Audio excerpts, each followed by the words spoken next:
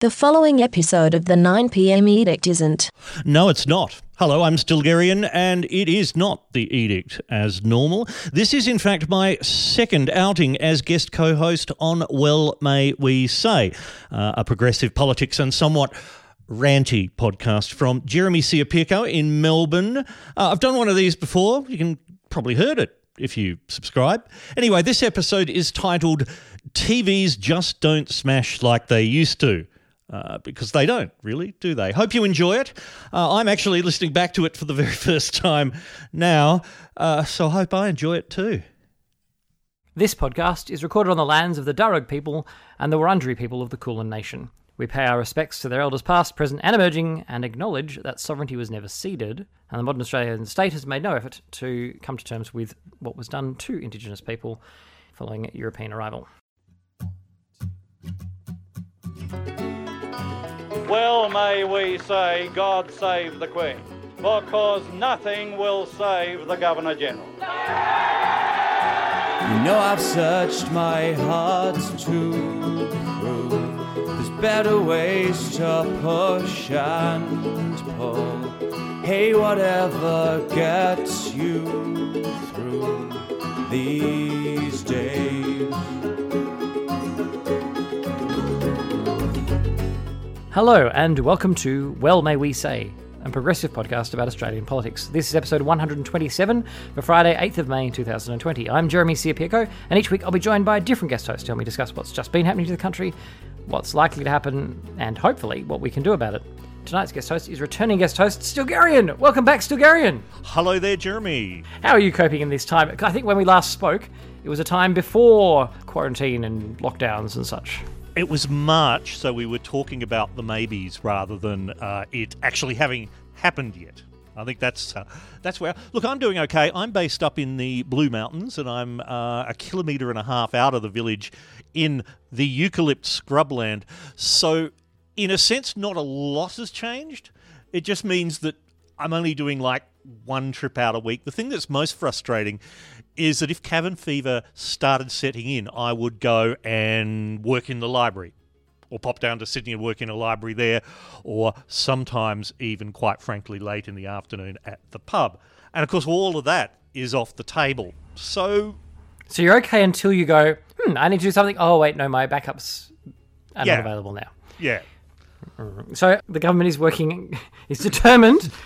As has been their instinct from the very beginning. They never wanted the lockdown, and they've tried to avoid it for as long as possible. But they're very keen. They keep on putting pressure. I saw Dan Tehan had a bit of a go at Daniel Andrews last Sunday on the Bad Show, on one of the Bad Shows. I can't even call it the Bad Show.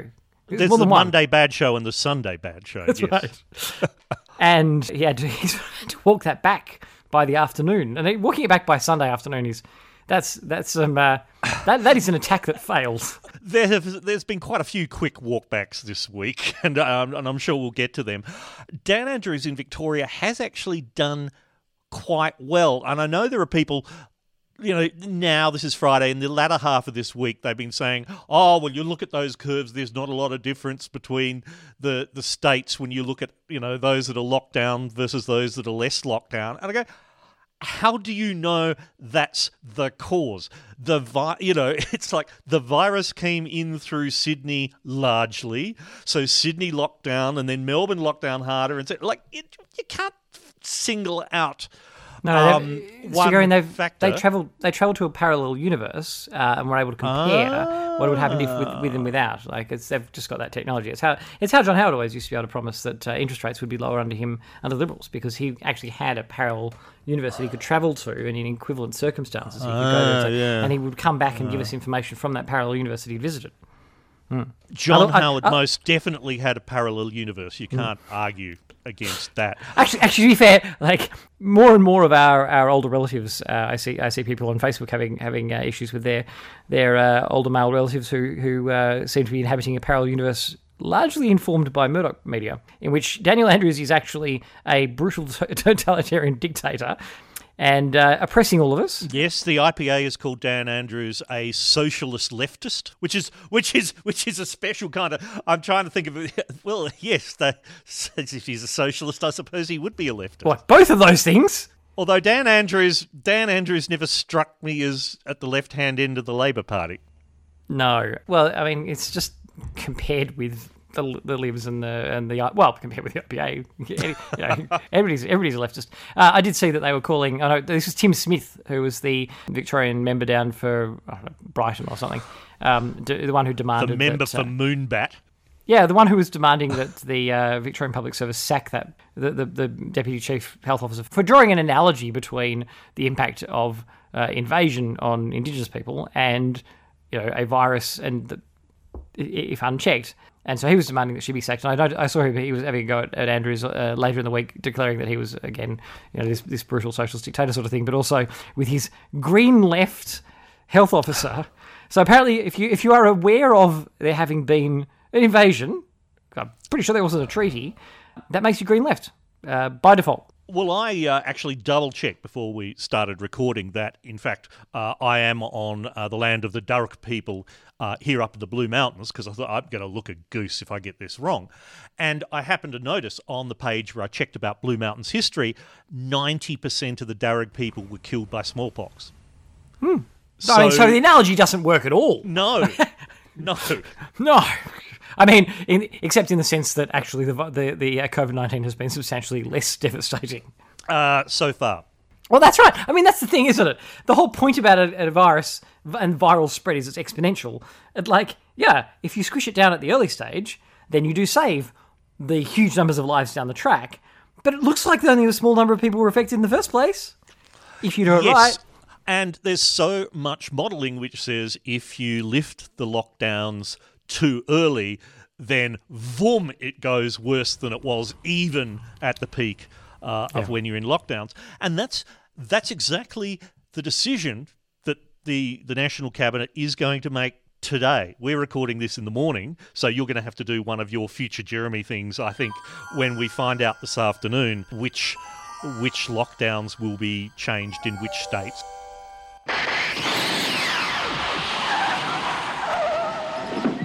What? Sorry? Oh, I heard my name. Future Jeremy here. Yes, the Prime Minister did in fact come back down and give a breakdown of various steps he'd like the country to take.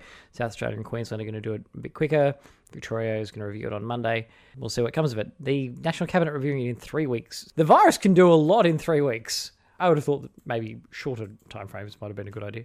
Anyway, we can explore it all next week. Future Jeremy out. So I know Victoria has said already that they're not really going to change much at all. How could you sensibly lift it at this point? Well, it costs too much. If I may quote, and this is in the UK, but the economics editor of The Telegraph in the UK, a chap called Russell Lynch, he has a headline this week: "The cost of saving lives in this lockdown is too high." So I've been meaning to, should we ask him, have you got a figure in mind? They do, though. They actually do have a value. All of the it's not accountancy. What's it called? Actuarial insurance people. Yeah, actuaries. Yeah. I don't know why that doesn't just roll off the tongue. We're always talking about actuaries.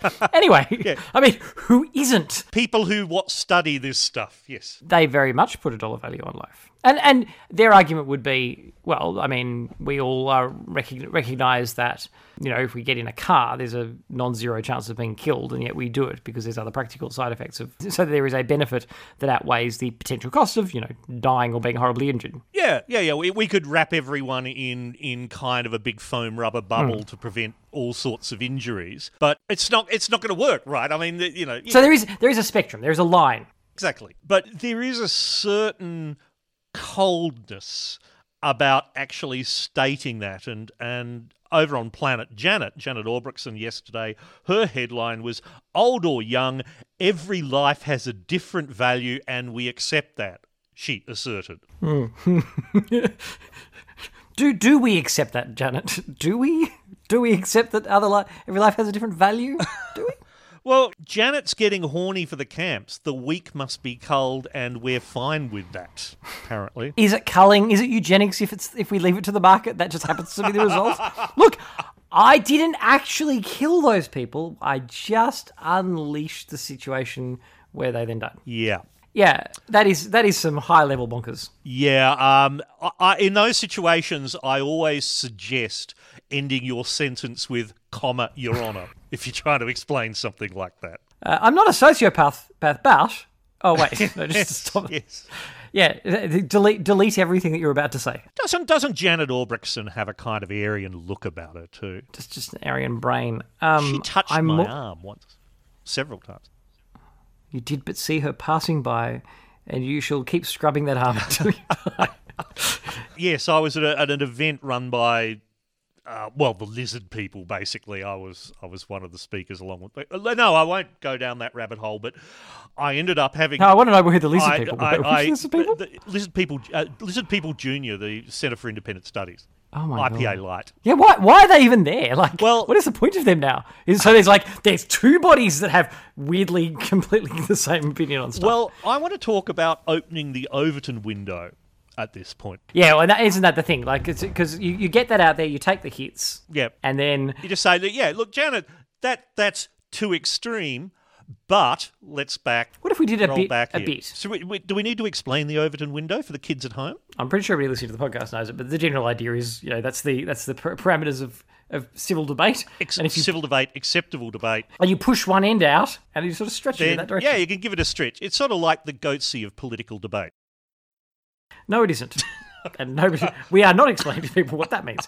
So, quickly moving on, because that's actually stopped me being able to move on. Look, the difference is, if we were talking about the population's starving, we don't have enough doctors right now, like the idea of the essential workers, the things that are needed, we're already not doing a full lockdown. We're doing a lockdown with exceptions for things that we need, that the community needs to have happening. And so those things like are the still bottle happening. shop.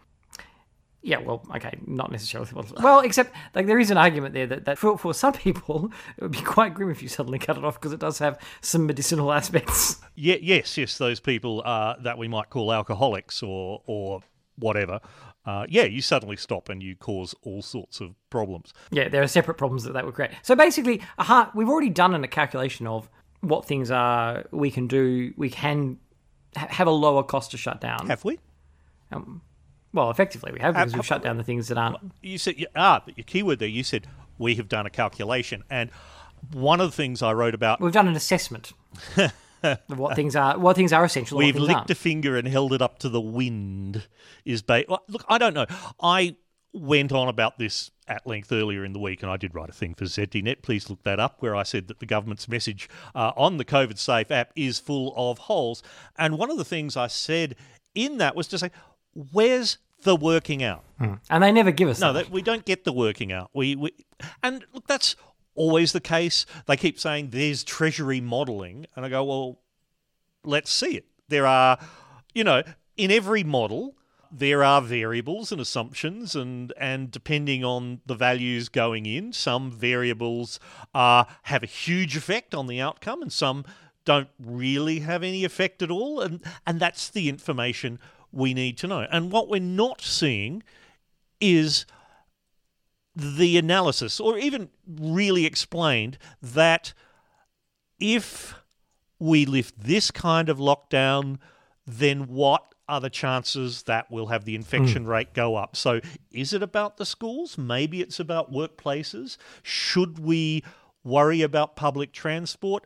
Should we have everyone carry an app in their phone? Will that help? Except not everyone can. Are we doing this carefully with the public health as the highest priority, or are we doing it in the what can we get away with because we're getting pressure from the business community and from the financial aspect?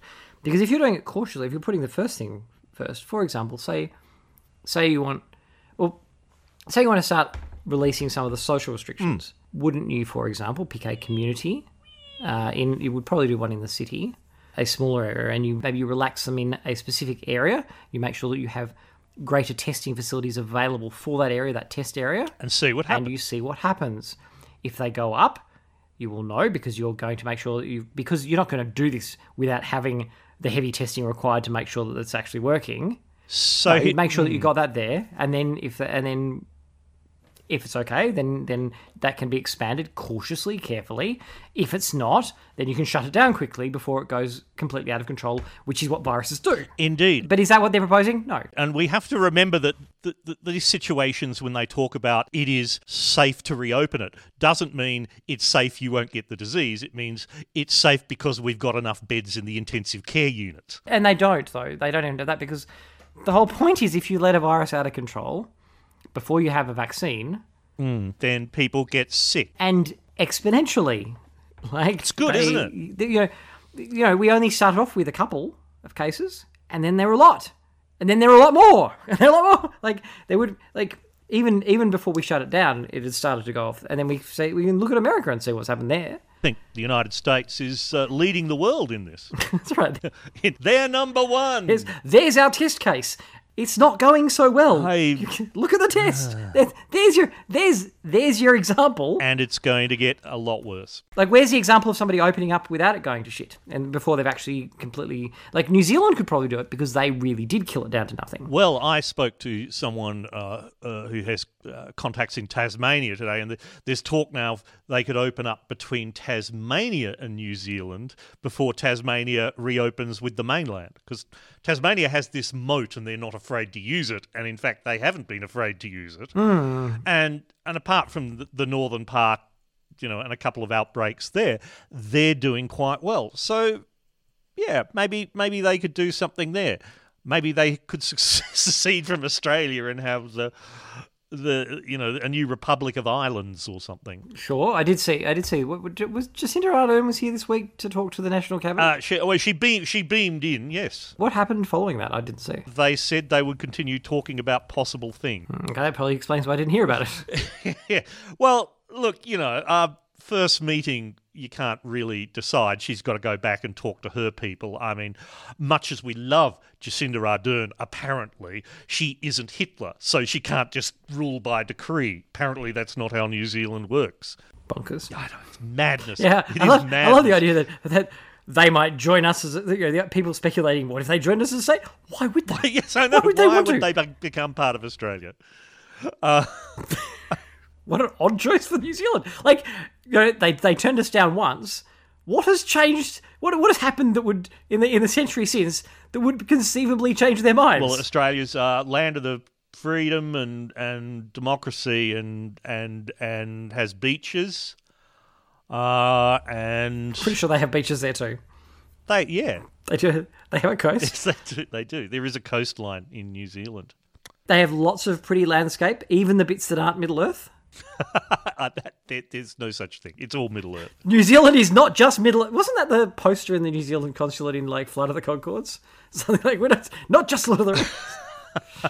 So what's happening with the app? Tell me about the app, because okay. I think you have some actual expertise on the app, and you're talking. You're a go-to person on the app. Well, yes, and other people have been further down into the technicals of it. To sum up, there's been a lot of privacy groups and others kicking up, and although that's more been geeks who tend to focus on the technicals and think about but this and that happens. Look, it disables like diabetics apps that like one of their in-school. Diabetics. Janet wants to get rid of them. What are diabetics? You got diabetes off to the camps with you. Look, it's not terrible, and given that it was written in a very great hurry by people for whatever reason, it's okay. And there have been technical breakdowns of it. People have dismantled the software and looked at it and gone, yeah, there's things wrong and need fixing, but overall, don't panic. Worry more about what happens at the back end with the data and so on. Well, that's the thing. Like, do we really trust them to have this data later? Because they need it. Although it's not central. Well, it is the at point the of moment. it is It to is. have a centralized. That information is being kept. It is a centralized data store. The data is encrypted in the data store, and it can only be decrypted with the cooperation of a state-level health person and the person whose data it is. So right. It's encrypted in a way that it can't be decrypted from storage without information that is on the individual's phone. All right, and then when the state police force subpoenas them for it or demands that it be... Yeah, so we have in the determination at the moment that that'll put you in jail for 5 years. That the ministerial determination, as it's called, that the health minister first put out, actually has a section which is really tough on what can be done with it. And someone I know... Well, I mean, ministerial directions. I mean, they're stuck there forever. Once a minister's made a direction, I mean, that can never be changed. It's not like there'll be which is why next Tuesday it'll be put into legislation, and we've already seen the draft legislation, and it's basically the same thing. So what does it say? It's going to be like it's without. Oh, this is going to be my paraphrase of it, but basically, accessing the data, handing the data on.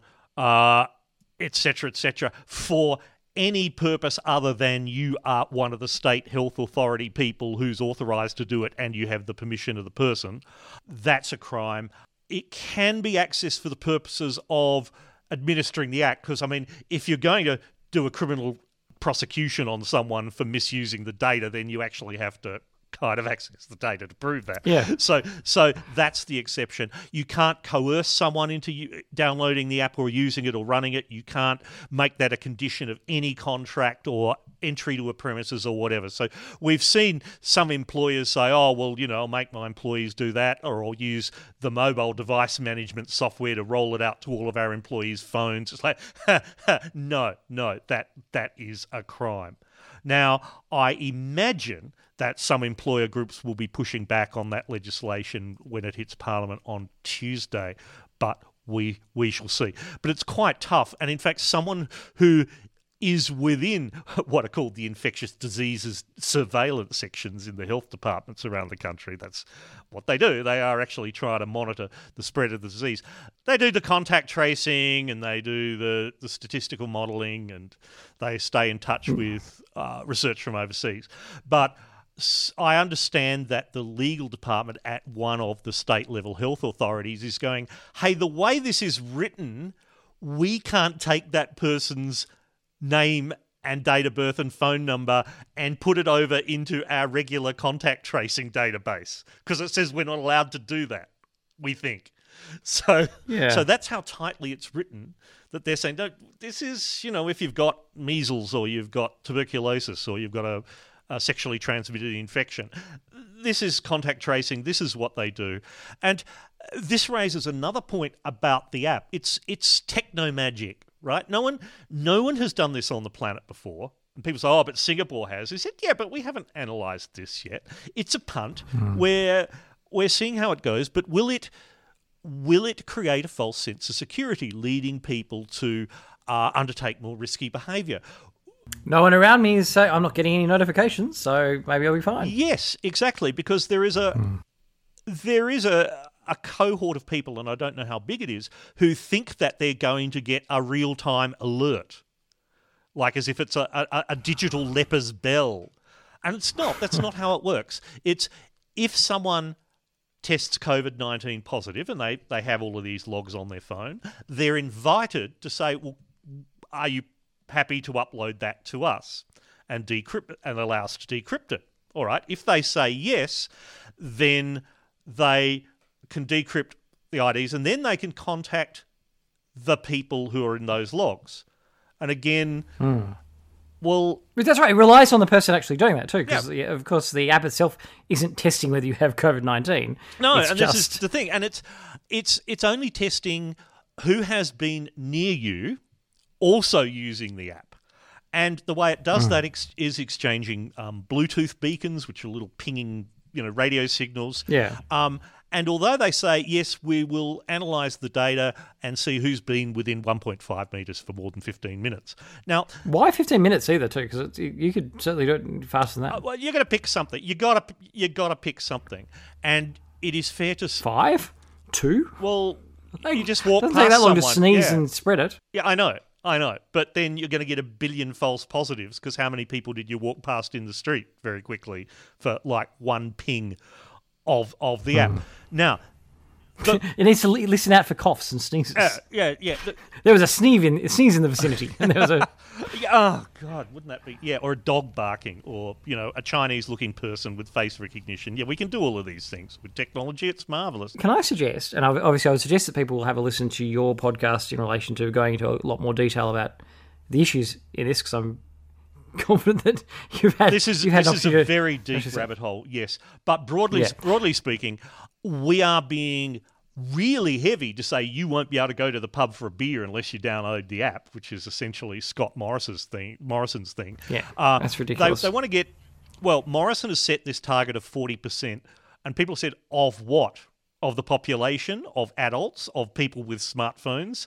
And the health authorities are up before the Senate committee looking at this. There's a standing Senate committee looking at our COVID-19 response.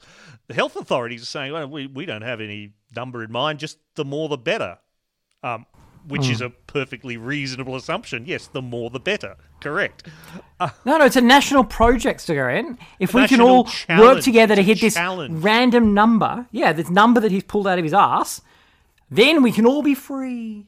Well, and the virus can't touch us. I suspect that's the number that is coming up. We still don't know 40% of what, but let's say it's 10 million of the 26 million people in Australia. That's about 40%. We haven't got 10 million. We've got about 5 million downloads at the moment, although most people who've downloaded it have registered it.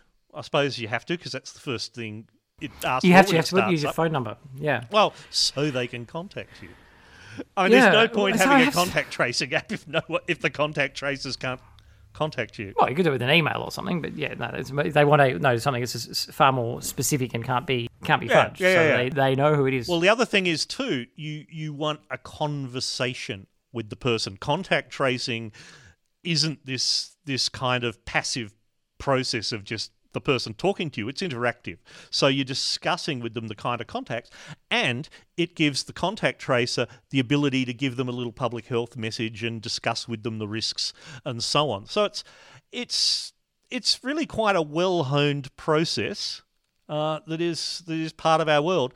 And the contact tracers that I have spoken to say, well, all this data, I mean, it's fine, but we're not quite sure how we would integrate that into what we do.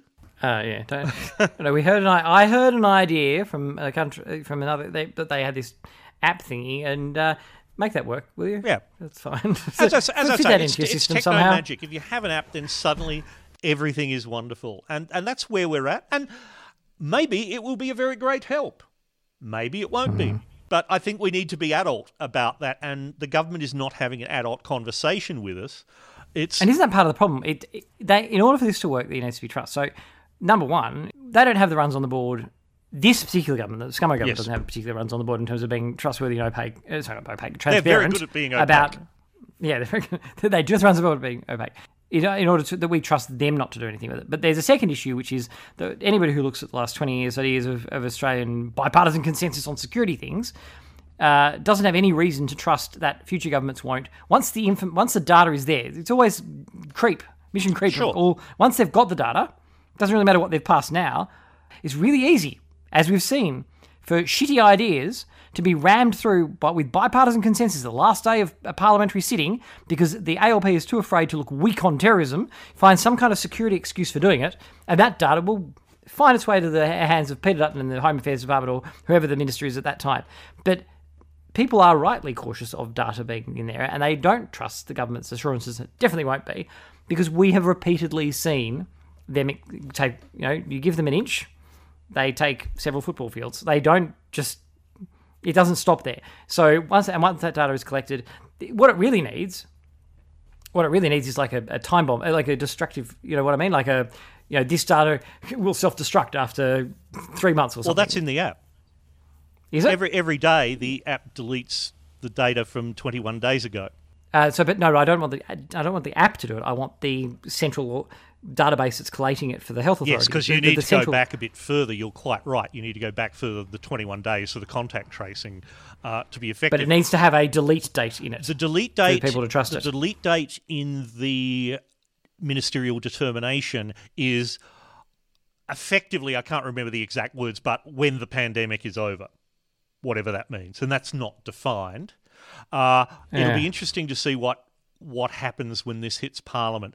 But you're right that a ministerial determination can be redeterminated at any moment and the data reused. Bing, it's done. And even if it's legislation, we don't really... The check and balance on that should be that it's hard to get these sort of things through Parliament, and there'll be a real check and balance on any more creep in terms of national security state stuff. But what we've seen is that doesn't work in practice because we have the other party, one party that's always going to vote for security stuff, and the other party that is scared not to. Which brings us to Christina Keneally. Yeah, well, actually, before we get to Keneally, because we'll talk about the ALP, and there's a couple of things with the ALP. The one thing I wanted to point out, because we sort of skipped past it too, when we're talking about the costs that are being asserted for staying in lockdown, that's the other trust issue. So one trust issue is we don't trust them with the data, but the other trust issue, and I think it's connected with how they just use these numbers now.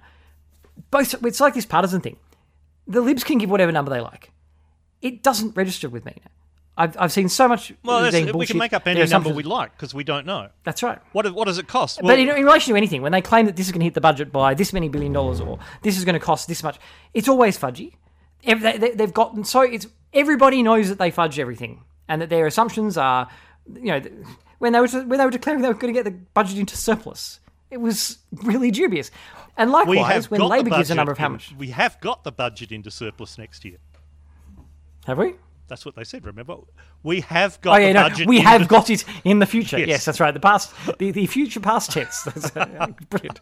It's linguistically very, very. It's lovely. I think it's beautiful work. But my point is that neither side. So Labor gives numbers, Liberals give numbers. Nobody believes them. The other side doesn't believe them. I don't believe theirs. They don't believe anyone's that I would believe. And so therefore they're not persuasive. The Libs can come up here right now and be saying, this lockdown is continuing to cost us this many $1 billion. And their supporters will be like, take that in. This is the amount of money that we are losing every single day this lockdown continues. And the rest of us are like... Brexit costs us £350 million a week or whatever it is, yes. And because it's all fudgy, like they're not... There's not actually a balance sheet where we get to see the governments don't budget the way like. So we need to. What you're saying is we need to put the nation's budget into like a live Google Sheets document. It doesn't work that way because of the way that. Well, quite frankly, I don't see why it couldn't. I mean, 35 people come in and sign on for job seeker allowance, and that gets pinged back, and it's updated in the live model, and we can just see that. That's right. And in fact, on that, I mean, the magic spreadsheet of the universe, there's a fantastic book from a couple of decades back, probably three decades back, by David Galerta, a computing scientist. The book is called Mirror Worlds, and it actually posits that what if we made all of this data public, the whole thing, and at least the stuff that's meant to be public, like all the government data, how many people are signing on for JobKeeper in Blacktown today, and we could put our own functions on top of that, so you could just say, okay, send me an alert when these suburbs goes up more than X people, or this water level in a dam does that, or whatever. Make the whole thing public so that we can all participate in it. But it doesn't work that way because that's I will say that when David Galerta suggested this and spoke about it, he became one of the targets of the Unabomber,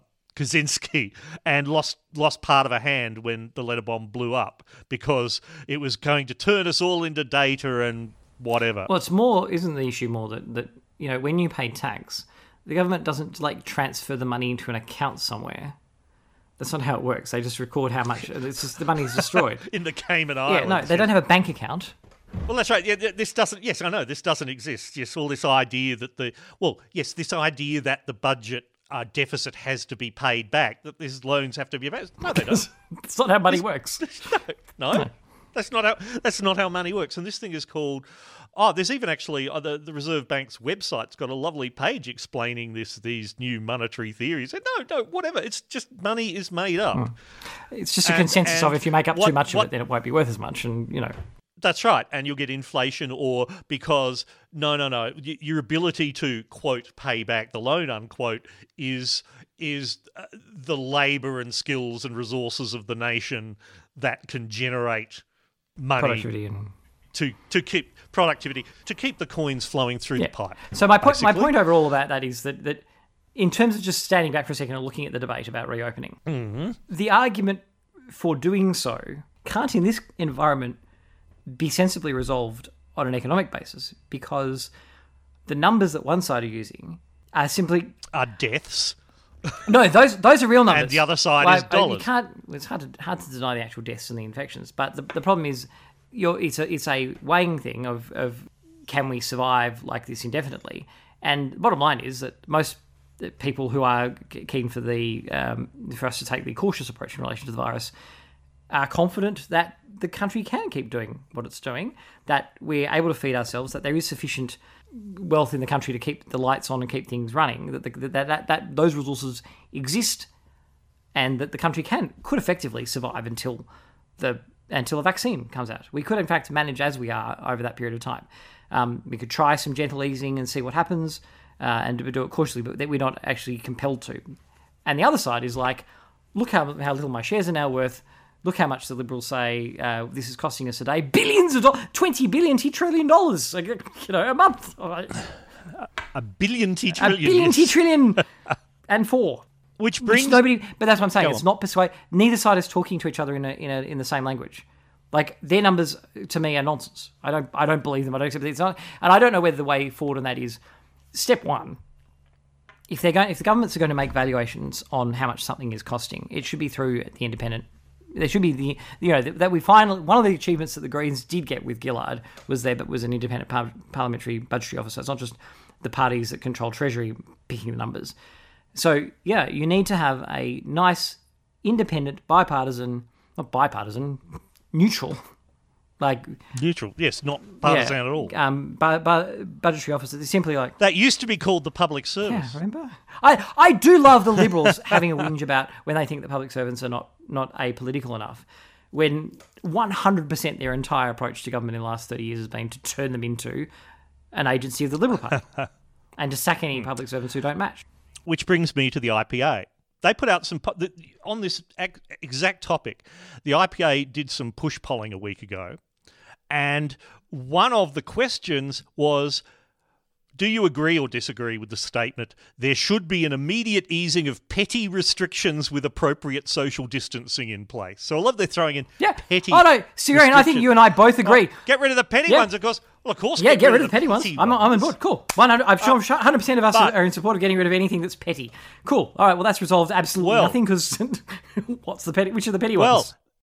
41% of those polled, and this is the thing, 41% of Australians want these restrictions eased, which in my brain says 59% are either happy or don't care. Even the petty ones! We're fine with the petty ones! Even the petty ones. But this is the spin, and I love that. You see this in the tech field as well, and it's sort of like 25% of people believe this is going to increase next year and the market will go. And it's so 75%. Yes, which means 75% don't. Yeah. And that's the actual number. So this was done a week ago, but even the IPA trying to push poll it shows that, see, the disagree, 46%, 14% neither agree nor disagree. At the moment, when at the moment is defined as a week ago, Australians are, broadly speaking, kind of okay with it. Because many of us think that it's good to have fewer people dying. And many of us would like a virus not to go amok, because we like the idea that our friends and family, have largely been okay. We'd rather that didn't change. The essential polling each week is showing that people are enormously, like the 70% figures of, yes, the reaction is about right, which means there are some who've said it should have been even tougher. The satisfaction with the way Morrison is handling it is, again, up in those phenomenally high figures. That's infuriating, because none of the actual effect, the fact that we're actually on top of it, is despite Morrison, not because of him. Like, it's the state premiers going, no, when all of Morrison's instincts have been, let it go, can't hold me back anymore. Sorry, I have small daughters. That's why it's gorgeous that the National Cabinet is a subcommittee of federal cabinet, which means it's all cabinet confidential and we won't see this stuff for 20 years. But that's how they try and act it. Like, it's like the state premiers work for the Prime Minister. So, yeah, sure, they achieve these things, but really, it's under his great leadership. No, that's not how our system works. They've been doing things and being like, this is what we're going to do. You can get stuff, Morrison. And yet at the state level, the IPA, this is Mr. Roscombe, who's the executive director of the Institute of Public Affairs. The socialist left Premier of Victoria, Daniel Andrews, is now out of step with public opinion and must immediately lift restrictions on schooling and activities like golf and fishing. Sam Newman kicked off about golf as well. There's supposed to be a cost when... In public debate, in the public arena, when you seize on a completely ludicrous position, so the evidence in this case doesn't back what they want. Like their push polling doesn't back up what they line. But it doesn't matter. Just doesn't matter. Put what you want in the headline. No one's going to read like the numbers and go, the numbers don't support the headline. Isn't that a huge part of what's wrong with this though? Because there's no. That's right. People can run things that really should damage their credibility for future things. Like if you tie your credibility to this dumb argument that it's not backed up. Then next time you run something, people will be like, oh yeah, that's the idiot who was trying to pretend that 39% was a majority or something.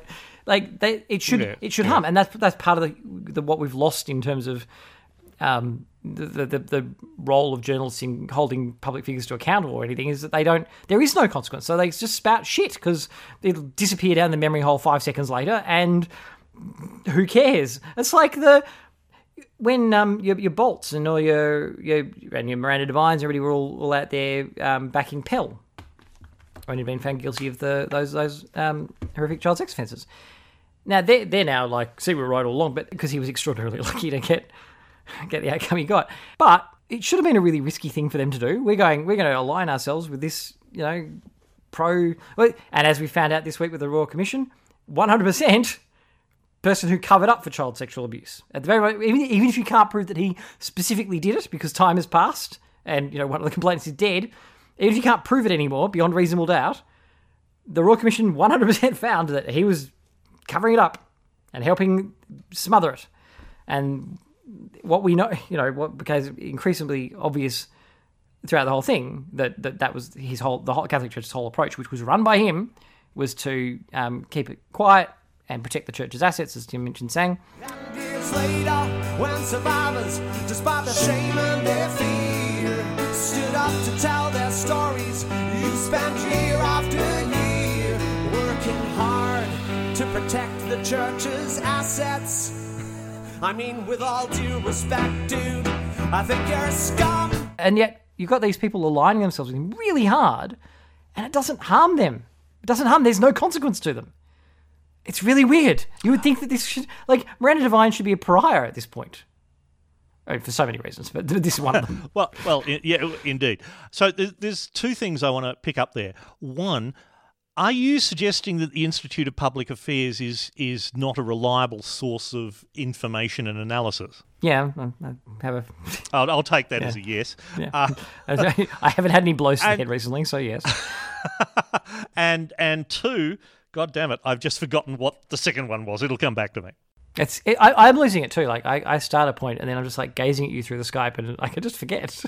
Have you noticed actually, jokes aside for a second, the way that you're looking on the Skype, it's kind of just, it's different from when you're talking to a person and your eyes sort of move around the room, but because you're literally staring at a smaller spot, I find the focus is harder. Yeah. Yeah, that would make sense. And I have a thing in my head that because I've done remote stuff for TV, I'm conscious that I need to sort of address the camera. In fact, I put the mini window of you, a mini window right up and immediately below the camera. Ooh. So that's in my sight line. There you go. I see now I'm kind of now looking at you. Rather than disconcertingly off to the side. That's right. It's little things like that. But I was totally unprofessional because as I thought of the two things, I should have written a prompt down here. Look, you'll come back to you when we move on to we were about to go onto the ALP and their brain farts this week. So there's two issues. Oh, before we leave Victoria and the ALP, the one thing we were really having a go at them for last week was the weird side effect of the laws they'd passed in relation to tenancies, residential tenancies, where sure. We're stopping landlords from kicking people out for 6 months, which is what should happen. So the other point was that for some reason, they had also put a limitation on tenants, so they couldn't move out. Even if you're on a month-to-month lease, you couldn't move out for another 6 months, until September or whatever, which is weird and problematic. We need to protect landlords. Landlords. Yeah.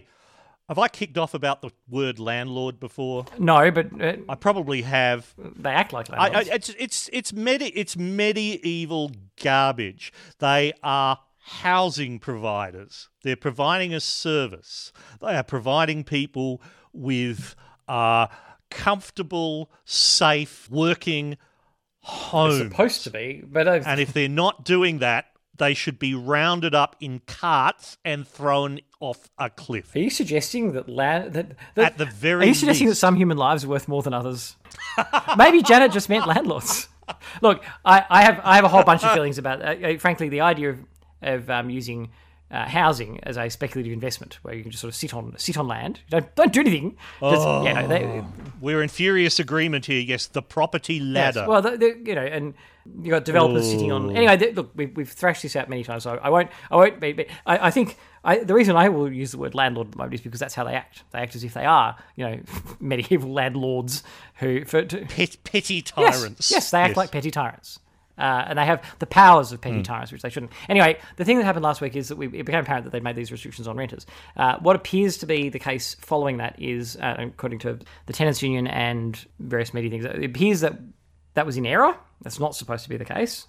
And that they are looking at rescinding it and revising it. It's supposedly a drafting error. Now, I would say that's a fairly drastic drafting error that should be fixed immediately, no matter post-haste, and that the minister in charge should be saying, no, this is the direction, holding over, that restriction does not apply, and we're going to fix the legislation, but in the meantime, the direction is that that's what we're going to be doing. This is clearly a drafting error in the same sense that when something goes to where, that was a production error, or, it's never, no, that prick did deliberately say that. It's always some cover-up. Oh, no, that was a mistake. That was. I do wonder whether they intended it, how that came about. Did it come about because they really did get pressure from the landlords? Were they floating the idea and ambit Well, did the landlords lobby try it? Because they obviously they don't want to have, if it's harder for them to do inspections, they'd rather lock the tenants down. So was there a discussion? Was it that something came back in a draft and nobody noticed that the landlords, the real estate industry had snuck that bit in?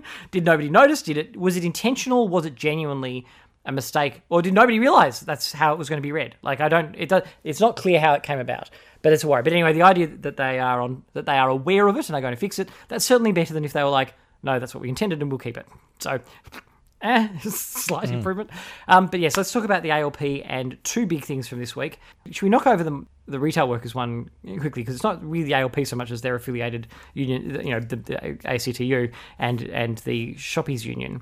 But did you see that the Shoppies Union and the ACTU were running a case along with the employers to try and get a deal through whereby workers in fast food and retail sector would be able to be compelled to do longer work, not have penalty rates attached to it, and be able to be forced to use their whatever annual leave they had. Basically, a deal that would make very large corporations much richer and severely at the expense of their workers. No, Jeremy. You got the terminology wrong. This is about flexibility in the market, flexibility in the labour market. That's what I said. Workers being sacrificed to prop up the profits of big corporations. That's what I said. Same thing. No. The wrong words. You're using the wrong words. That this is wrong. But sometimes people use the other words that you're using, and it confuses people into thinking that it's about flexibility in the workplace, where in actual fact what it's about is sacrificing workers' rights to prop up the profits of large corporations. You see how the words you're using, I know they're the right words. It's one of those irregular nouns. Yes. That's right. I advocate for flexibility in the workplace. You exploit workers. Yes, that's right. What is wrong with people? I mean, I suppose I shouldn't be amazed by this because we basically have Janet Albrechtsen, saying we should kill the weak. 2020, yay! But human beings, corporations are a collection of human beings, and their brain, and I use this word loosely, or at least as an analogy, is a group of men plus maybe some women sitting around a board table and making decisions at the kind of strategic level, and then a bunch of people are actually doing the tactical level and implementing those plans. So all of these people are also human beings, and they decide to Yeah, do because this. their job is to do things not for the human beings, but for the corporation. Their job is they are employed by the broad entity to sacrifice human beings for its profits. That is what a corporation is. These are the kind of people, if I may say, they'd be the ones shoveling into the oven. Okay, we're not going to Godwin this. Anyway, Godwinning is... I believe that this is the bit that got the Godwinning, not the eugenics stuff earlier. But anyway... Yes. I think that in terms of the well-meaning people, such as who would still exist in the ACTU and the SDA, I think it's the same as the well-meaning people in like the progressive, quasi-progressive government in Victoria in relation to the residential tenancies legislation. The vested interests, so in this case the corporations, in the case of tenancies and so forth, the landlords being the landlord lobby, they are very good at threatening the vulnerable if the centre-left doesn't go along with them. So the landlords will be like, if you dare to stop us being able to send prospective buyers through a tenant's home during a pandemic, if you stop us, then we'll whip the peasants. We'll go out and whip the we will peasants. have to kick them out. There'll be homelessness. If you dare to make, if you dare to remove negative gearing, then I'm sorry, but we're just going to have to kick out all the tenants. Like, there's always a threat. And the corporations are like, well, I'm sorry, if you don't give us these additional powers for flexibility, the stuff that we always wanted, more power over our workers, if you don't give it to us, I'm sorry, it's a pandemic, we're just going to have to kick them out without jobs. So it's always, the centre-left is really... They should call a bluff. They should, but they don't. And that's the thing, isn't it? The centre-left... 200,000 more homeless people in Victoria. That'll sort the place out. At that point, you then compulsorily acquire the homes. So they're kicking them out or something. Okay, next step. Yeah, no, but that's the thing. The centre-left is they don't call the bluff. That's one of the big weaknesses of the ALP and the ACTU like this. And we'll ignore that the Shoppies is nothing more than basically the employers' advocates to workers rather than the other way around. But I can understand how they go along with these because the hostage is people's jobs. And in the case of the tenancies, the hostage is people's homes. And the people who've got the power and who want more power over the rest of us are always like, well, if you take away any of our powers, if you don't give us this extra thing that we want, we'll punch those people down the bottom that you care about. And that threat seems plausible, so they try and work with it. This is kind of one step above, if you don't do what I want you to do, I'll kill a kitten, really, isn't it? Why is it one step above? It is exactly that. That's not an analogy. It's like literally a one-to-one. That is exactly what it is. We are held hostage. The other thing that the ALP did this week in their attempt to... This one's not so much protect the hostages. This one is just flat out... I don't understand the way they run these, actually. I understand the ALP in relation to the refugees and things being like, it's too hard an argument. We lose playing on that ground. We're just going to curl up into a little ball and hope that nobody notices. And we're going to pretend to ignore the fact that no matter what we do on it, the Libs... That we're running concentration camps. Well, that, but also politically it doesn't work for them because all it does is means the Libs can keep pushing and pushing and pushing, and they just have to keep going with them. So the Libs get to push the Overton window every time if they know that Labor's just going to have to fold or be declared that they're like, people drowning at sea because of Labor. This lie. Anyway, so the bit that really gets me about the thing that Keneally did this week is it's out of nowhere. This is bad grounds for the ALP. You never win on this topic. You can't out-Tory the Liberals on xenophobia. And yet, Keneally tried it. You saw what she did? Yeah. She said that once all of this pandemic is over, we need to take a look at immigration and where people were from and... Well, no. I think it was more the sorts of people we have in, and of course, what sort of people is beautiful. She was simply saying that we should need to look at Aussie jobs over migrants. We need to stop migrant workers. Yeah. So Pauline Hanson's like, finally, Labor is agreeing with me. It's not me agreeing with Labor now. It's Labor's agreeing with me. So good work, Keneally, when you're agreeing with Pauline Hanson. She should also have a brief chat to a number of major sort of companies around Australia and ask them how they'll get on without skilled temporary migrants to fill many of the positions for which there are not enough qualified Australians. Which is the idea of the 457s. Her argument is that they're being exploited, and they are. But the problem there is... Yeah, that's the old, everyone's leaving out the word some. Not all 457s. Well, isn't it more the... if I can express it that way. Isn't it more the question, like, if you're the Labor Party and you're concerned about migrant work undercutting the wages and conditions of non-migrant work, There's a pretty obvious thing to do there. It's not get rid of them. Why are they paid a different rate? No, why are they paid a different rate? That's the thing, isn't it? Sorry. Why? I mean, yes, it doesn't really matter. Get rid of those exceptions. Where I'm from, if I'm being level 1 call centre or a chef in a pub or whatever, I'm doing the same goddamn job. And if all of the protections that Australian workers have apply to the migrant workers, then they're not undercutting anything, are they? The problem isn't the migrant Correct. workers. The problem is laws that and make it incompetent Australian workers. No, the problem is incompetent Australian legislators making it easy for basically turning migrant workers into a cheap, easy workforce. But that's the Australian way. Yeah, exploit the migrants. And it has to be the Australian way because we can't go out to the Pacific Islands and just round them up anymore. Can I suggest that the solution from a Labor Party point of view would simply be to agitate for migrant workers to have the same conditions. So there's no exception of where you're from or what your visa status is. The bottom line is, if you're working in Australia, all the Australian employment protections apply to you, regardless of your immigration status. And then you're not undercutting anybody. So you would think that, wouldn't you? Yeah. And the thing is, if you're worried about cheap labour. So just quickly, are these migrant workers paying tax? I would hope so. Yeah. There you go. If you pay them more, you get more tax back. And if you remove the thing where employers can exploit them, so if you remove all the disadvantages that they have, so they have the same protections, then, from the ALP point of view, you've got more people who can join unions. But you remove the incentive for employers to exploit the 457 things because the only reason they're doing it is because they can do it cheaper because they don't have the protections. They're only doing it because they can exploit these workers. So if you're worried about the workers being here, you stop the companies exploiting them. You stop the company's ability to exploit them, and then this is dangerously joined up thinking. It's so infuriating. And the thing is, whenever you're complaining about immigration first of all, the step one thing of they lower our conditions, they undercut us. It's only there because of the separate rules for them. So that's easy. Don't do that. That's the argument. That's what we should be doing.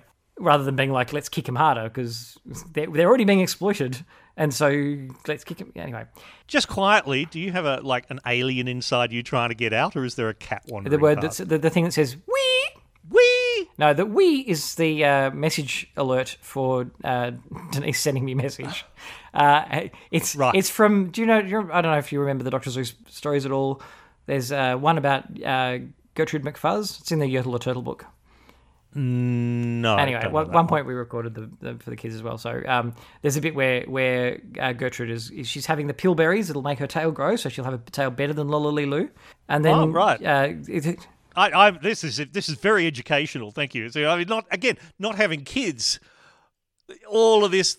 The closest I get is memories from a million years ago. Well, and I had forgotten Gertrude. I remember Yertle, but I had forgotten Gertrude. But when Denise read Gertrude in the recording, and there's a bit where Gertrude gets very excited about her tail growing and goes, wee! So I grabbed the audio of Denise going, wee! And made it the alert whenever she messages me. It's great. It's a great wee. Yeah. I hadn't twigged that it was exactly the same each time, but yeah, yes. it's Telegram messages coming through because Denise is saying, wee! Anyway, that's behind the scenes exciting part that's got nothing to do with Australian politics. Anyway, so yes, why the ALP thinks that this is a good idea to raise this as a topic? Because the Libs are always out xenophobe you. You're not going to be able to twist, cunningly turn it around. Why now? Why now? It's just so dumb. I just don't. I mean, I get that there are a lot more unemployed people right now. I get that we're looking at doubling the unemployment rate, and they're talking about 10% or whatever.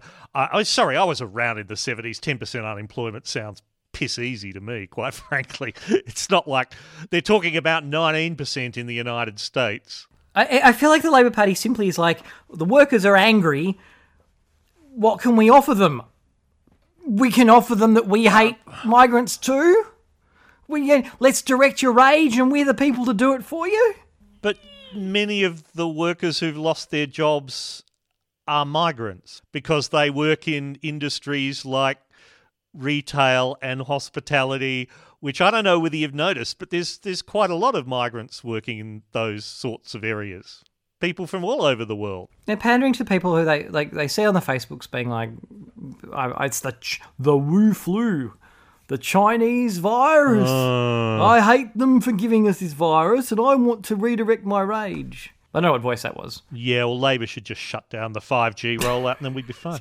Did you know when it was useful fact, Mr. Garian, the average Australian adult in their sleep actually swallows 5G towers a year. They just crawl into their mouths. Well, you can see that. I mean, they're all spiky and they're legs. I know. All right. Well, let's move quickly past. So there is a by-election in Eden Monaro. We're recording this Friday morning. Monaro. I'm still going to Eden Monaro, mate. I know. You know, it's not a car. The car. Eden Monaro. No, I adapted to calling it Salangata, but I refused. I think it's perfectly Australian to call it Eden Monaro. God damn it! I said it the other way. Monaro, like the car. The car is the Australian. I don't think it really matters, you know, because we do have regional variations in pronunciation in Australia. Quite a few. We do. Some people say that when you're getting that out of school, you're getting an early mark? An early mark in New South Wales. An early minute in some states. Just let out early. Just let out early. Yeah, get it. Well, me originally from South Australia, I'm pretty sure that's what we had. Although the early minute thing, the joke is it's often like an hour. But that's the joke in the language. Right. Language is full of little jokes. Eden Monaro. There's a by-election because a Labor member, Mike Kelly's, resigned for health reasons. We're not going to go into any more detail this week because the Libs don't... the funny part is that they're thrashing out who their candidate's going to be. They have no idea. They're going from like Tony Abbott to, I don't know, some crank... I think, look, there's a couple of things I love about this. One is that Andrew Constance, who's the Transport Minister in New South Wales, said he was going to have a go at federal. His alleged candidacy didn't even last 24 hours because John Barilaro, who's the Nationals leader in New South Wales, a deputy premier, basically white-anted him and had the front page of the Sydney Daily Telegraph calling him a... Really? I did see... Was that? Yes. I think that guy... Barilaro. Sorry, that guy. Yeah. I mean, he's an arsehole in many ways, can I just say? Wasn't he tweeting about how he called out one of the ministers for travelling to his holiday home and then he went and did it. Coast. And then he went... Oh my God, did you see the photograph of his farm? It's this giant palatial mansion. It is a 7-bedroom country property, which when he's not there, he puts out on Airbnb for more than $1,800 a night. I love it when they call lefties the elites. I'm just shameless. That guy was also announcing this week. He put out a tweet that he was like that the accommodation, some of the temporary accommodation for Cobargo was coming. Like it was finally arriving this week or something. Now there was a by-election. This is the post-bushfire rescue. Yes. So like months and months later, by-election. Okay, you can finally have that accommodation that we promised you. Well, here's where it gets complex because Andrew Constance's local seat in New South Wales is within the federal seat of Eden Monaro. And Andrew Constance was highly critical. Even though he's a Liberal, he was highly critical of the federal government for not supporting in the bushfires because he was down in Bega being a good local MP and supporting his community and all that. So, in fact, he would have been, I suspect, like a good candidate for the Liberals to put up. Right? Somebody with local credibility. I'll take it up with those bastards in Canberra. Absolutely. Yeah. And you need that because Mike Kelly, again, had that credibility as the Labor member. But then that all fell apart. And I also love that Tina McQueen, who's the deputy president of the Liberal Party, she was floating the idea of Tony Abbott. And that was out as breaking news for a whole 10 minutes before Tony Abbott said, no, I'm not. And I was like, so where did that come from? It was a brain fart because these people don't need to think things through. They can just spout shit and there's no consequence. And how can Tony Abbott be both the MP for Eden Monaro and the Director General of the World Health Organization? I mean, the commute alone would be a killer. All right. Well, look, let's end with some footage of other bright crayons who are reacting to the mainstream media. So I'm sure that they're perfectly fine with podcasts like ours, but they're very angry with the mainstream media. I don't think they know what a podcast is. Well, it's coming in, the mainstream media, it's coming through their TVs and they're also their newspapers. They're very angry with all the message it's telling them about vaccines and viruses and things that they have absorbed I guess, on Facebook as being, I don't know, lefty conspiracies. So what's the basic thing here? We have, 20,000 Australians allegedly in a Facebook group who've decided that smashing their televisions is the way to intellectual freedom. Have I got that right? Well, I mean, here, I'll just play a bit of audio, and I just want everybody sitting here to really feel in the gut how much it hurts us when they smash their TVs. See this thing here? This thing here is called a television. Television. This is a television. It tells us what to do. It's a television. Mainstream media, you are the virus. I will watch and listen to you no longer. My message to you. You have my message. Fake news. You can all go and get stuffed. We're not going to buy newspapers anymore or watch your bloody TV because you can't tell the truth. So piss off. No longer will we be programmed by your TV programs. And as for the media, I've got a message for you. Here's my fucking message. No longer will we be programmed. This is what I think of your Freemason, your COVID-19 bullshit propaganda on all your media outlets. As for the media, no longer will we be programmed. Don't even know where it's going. I'm going to show you what I think of televisions and mainstream media. No more lies. Power to the people. What I think we all should do is stop listening to the media and do this. Oh. This here needs to go. You need to let it go. Can't hold it back anymore. People, and wake up. That there is what needs to happen, okay? Now, this is another word to the government. The Australian media, they're all full of shit, and state and federal fucking politicians need to go to jail for this. Divided we fall, united we stand. Wake the fuck up, Australia. This is what I think of the media.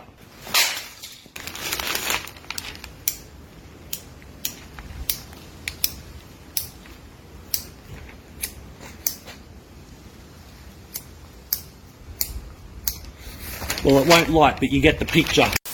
This whole mind control thing from your television is from the 1950s, isn't it? I mean, this is a meme in the original sense of the word by that annoying Dawkins man that has been in culture for ages. It is. I mean, the guy at the end trying to... yes, I don't think they think that it's mind control. They just think that there's a big conspiracy run by George Soros and the Bill Illuminati Gates. And the lizard people. No, I think this one is... Who wants to inject you with liquid chips, liquid microchips, apparently. That's a thing. I mean, this is like Antarctic moon Nazi stuff. But the guy at the end couldn't light his newspaper. Did you see? That's beautiful. I just love it. It's like... and so you have to say one thing. So at Sexenheimer on Twitter, who did the who's been a host on the podcast many times, he did a supercut of it. So it's worth having if you find him on the Twitters and find his supercut, it's there. One thing I love about the conspiracy theory-based protesters is there's always a certain level of incompetence to whatever show they try to put on. And that's part of the appeal. That really is quite endearing. I think they assumed that would be like the MTV logo when you smash the TV, that would like an old cathode ray tube TV, and it would go through satisfyingly and glass would shatter. I think that's what they were picturing, but the problem is that modern screens are kind of more like a windshield. They just sort of crumple. Yeah, they don't, because you don't want fragile glass objects that big in the house, right? It's not safe. But I don't think that it's not obvious if you haven't smashed a TV before that that's what's going to happen. So they just who are these people? Get out there and smash televisions. Get to know what you're doing. That's my advice. Smash your television. Right, well, I think that's an appropriate place to leave the podcast this week. Stilgherrian. Yes, I think where so. can the people find you on the Twitters and in the also we might as well say and the podcast, because I believe later this afternoon you'll be recording an even more up-to-date podcast, because between now and the afternoon, we'll probably know more about what they're going to do with letting us out. We'll find out who the Liberals finally decide to put up. Oh, actually, no.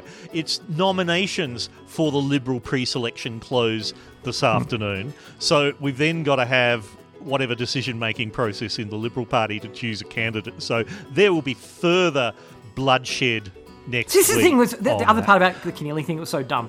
Like, that immediately creates this little fight within the Labor Party, because then they're asking all the other Labor people, do you agree with this?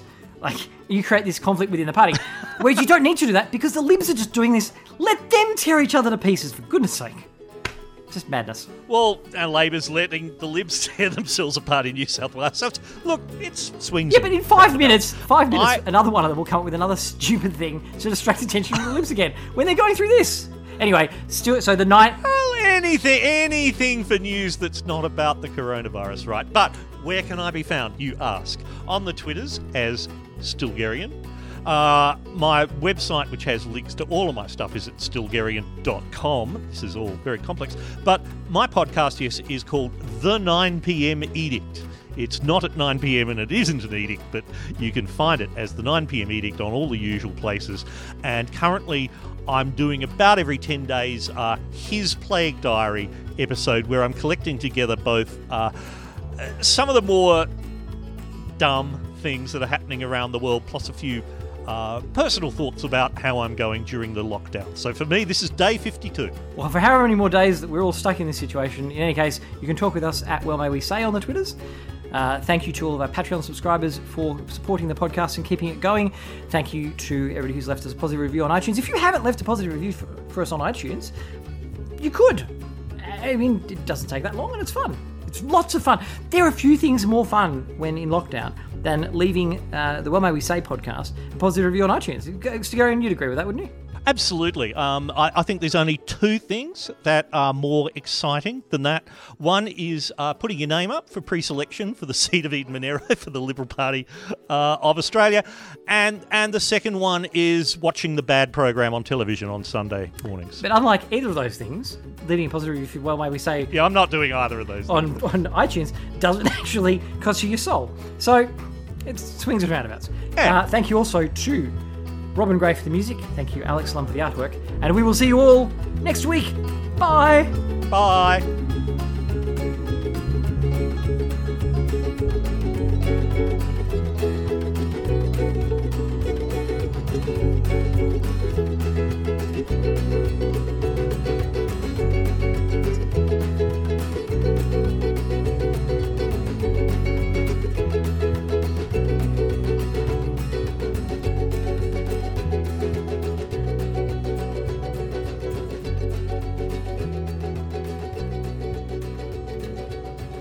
You can find Well May We Say at wellmaywesay.com or in the usual podcast places. The 9 p.m. Edict is a Skank Media production, but that one wasn't. Sorry.